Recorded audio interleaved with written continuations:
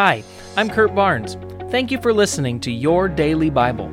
It's my prayer that you would be continually growing in your relationship with Jesus and that this podcast would be one of the many tools that the Holy Spirit is using in your life to bring about transformation. Don't forget to press the subscribe button, and remember, you can hear our full-length sermons at scf.tv. This morning, we're going to be looking at one of my absolute favorite pieces of Scripture, Psalm 46, and I want to read it to you from the Passion Translation. God, you are such a safe and powerful place to find refuge. You're a proven help in times of trouble, more than enough and always available whenever I need you. So we will never fear, even if every structure of support were to crumble away. We will not fear even when the earth quakes and shakes, moving mountains and casting them into the sea. For the raging roar of stormy winds and crashing waves cannot erode our faith in you. God has a constantly flowing river whose sparkling streams bring joy and delight to his people. His river flows right through the city of God Most High into his holy dwelling place. God is in the midst of his city, secure and never shaken. At daybreak, his help will be seen with the appearing of the dawn. When the nations are in uproar with their tottering kingdoms, God simply raises his voice and the earth begins to disintegrate before him. Here he comes, the commander, the mighty Lord of angel armies is on our side. The God of Jacob fights for us. Everyone look, come and see the breathtaking wonders of our God, for he brings both ruin and revival. He's the one who makes conflicts ends throughout all the earth, breaking and burning every weapon of war. Surrender your anxiety. Be silent and stop your striving, and you will see that I am God.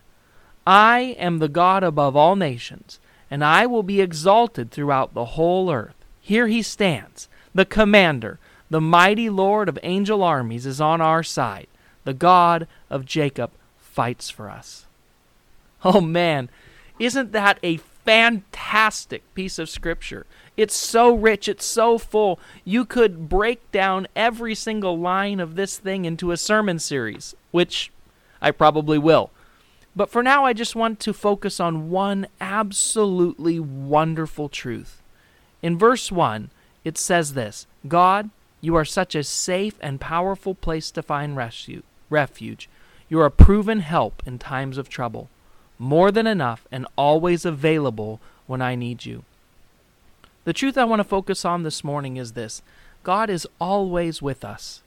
It's a central theme throughout all of Scripture. It was God's desire in the garden as he would come down and walk in the coolness of the evening with Adam and Eve.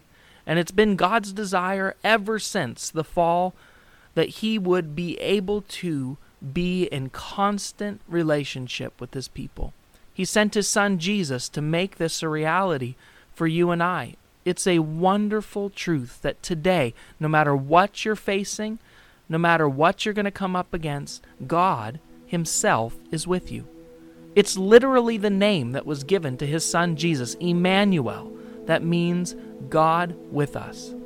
Jesus is ever present with us, no matter what you are facing. And today, if you would remember that he is available to you and for you, that he'll never leave you or forsake you, and that you can draw on his wonderful strength today, it would make all the difference. Let's pray.